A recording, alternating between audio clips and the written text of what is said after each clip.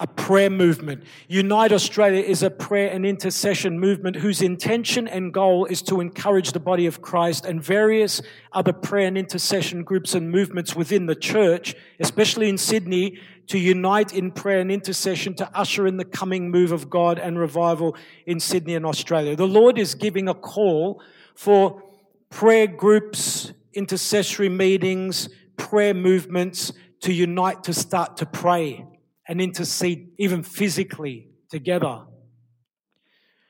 You cannot have true, genuine, lasting revival without persistent, Holy Spirit anointed prayer and intercession.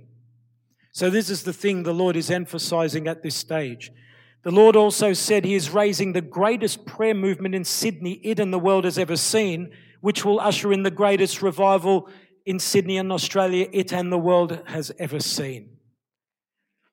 On the 2nd day of February 2011, while I was on holidays at the Central Coast with my parents, as I was praying at the beach early in the morning, the Lord spoke to my heart about Sydney, New South Wales and Australia and said this: I have chosen Sydney and New South Wales as a prayer and intercession capital or centre. I am and will raise armies of mighty prayer warriors and intercessors from you.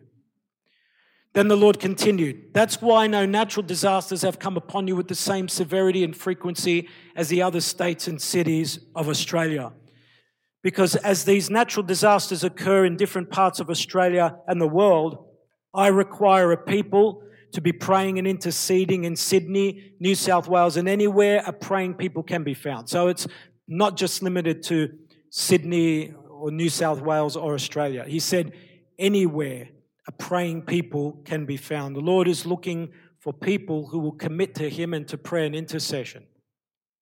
He wants all the body of Christ to be people of prayer and intercession. It's not just for a certain group of people, amen? It's for all of us. But there are certain people God specifically anointed to specialize in this area. And He said, every time a disaster comes, if my people here rise in prayer and intercession, the situation will be changed. It will be through such I will change the course of these disasters, thwart the plans of the enemy and bring the new move of my Spirit and revival that's coming. You, and when the Lord said you, He was addressing the church, each and every one of us. You will be to Australia as Abraham and Lot were to Sodom and Gomorrah. Now that's a really big, really serious thing for the Lord to say. You will be to Australia as Abraham and Lot were to Sodom and Gomorrah. Genesis chapter 18, verse 16 to 33. Genesis chapter 19, verse 1 to 29. 2 Chronicles chapter 7, verse 1 to 16, especially verses 1 to 3 and verses 12 to 16.